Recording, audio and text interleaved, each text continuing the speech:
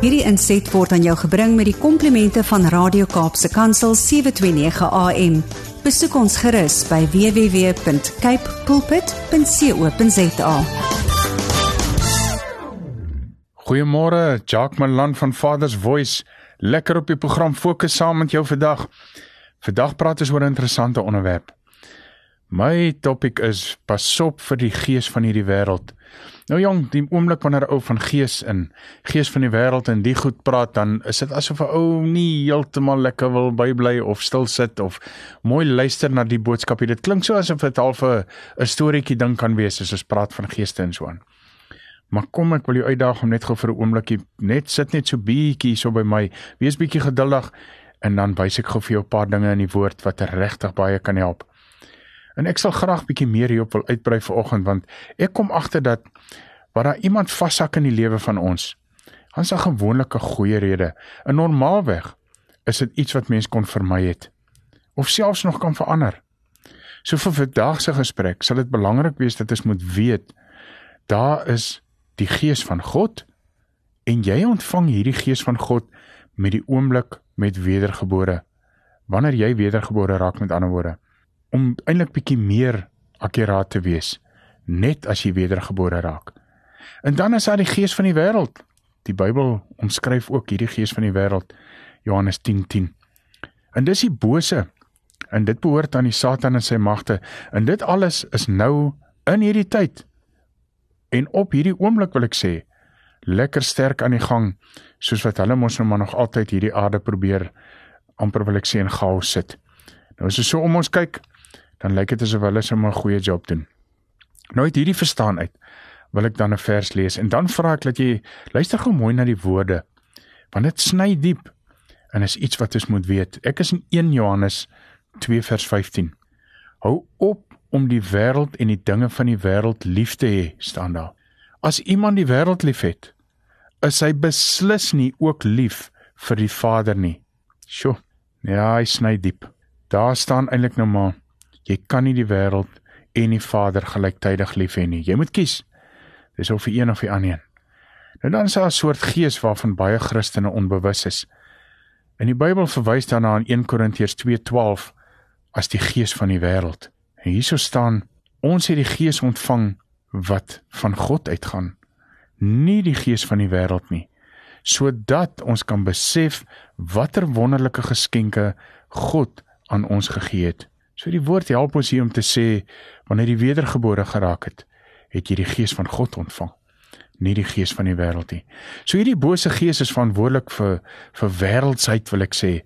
En nou is die ding, die probleem kom in, wêreldsheid onder Christene. Hierdie gees doen alles in sy vermoë, sodat jy nie uitvind watter geskenke God vir jou gegee het nie.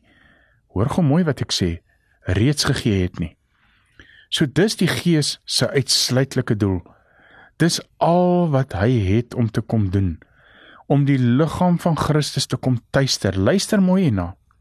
Dis sy plan, dis sy doel, dis sy fokus, dis al wat hy wil kom doen, om alles in jou lewe te kom opmors, om te kom seermaak, om te kom verwoes, selfs met gedagtes, met druk, en alles wat in en om hierdie wêreld leef. Dit is die gees wat jou allerlei neigings probeer gee en probeer dikteer. Ek wil sê wêreldse neigings. So dis waar ek vandag wil stil staan. Want ek weet, sommige haak presies hier vas. En dan bevind ons osself in dilemma's, en dan wonder ons skielik, jene, maar waar is God? Waar is God in my omstandighede? Het hy dan nie gesê, hy sal oral met my wees nie? Dan vra mens hierdie vraag. En dan verstaan ons nie dat God nie homself met die wêreld en met die wêreldse reëls, met die wêreldse sisteme, met die wêreldse beginsels kan vereenselwig nie, want sy wêreld is sy koninkryk. Daar waar sy kinders woon, daar waar hy jou ingebore het, toe jy wedergebore geraak het. Hy kan letterlik nie deel raak van my wêreldse planne, my wêreldse gedagtes of maniere, of selfs my wêreldse leefstyl nie. Dis hoekom die vers dit so sê. So ek vind dat sommige deur wêreldse neigings meegevoer word. Met ander woorde, wat die wêreld sê hoe dinge gedoen moet word.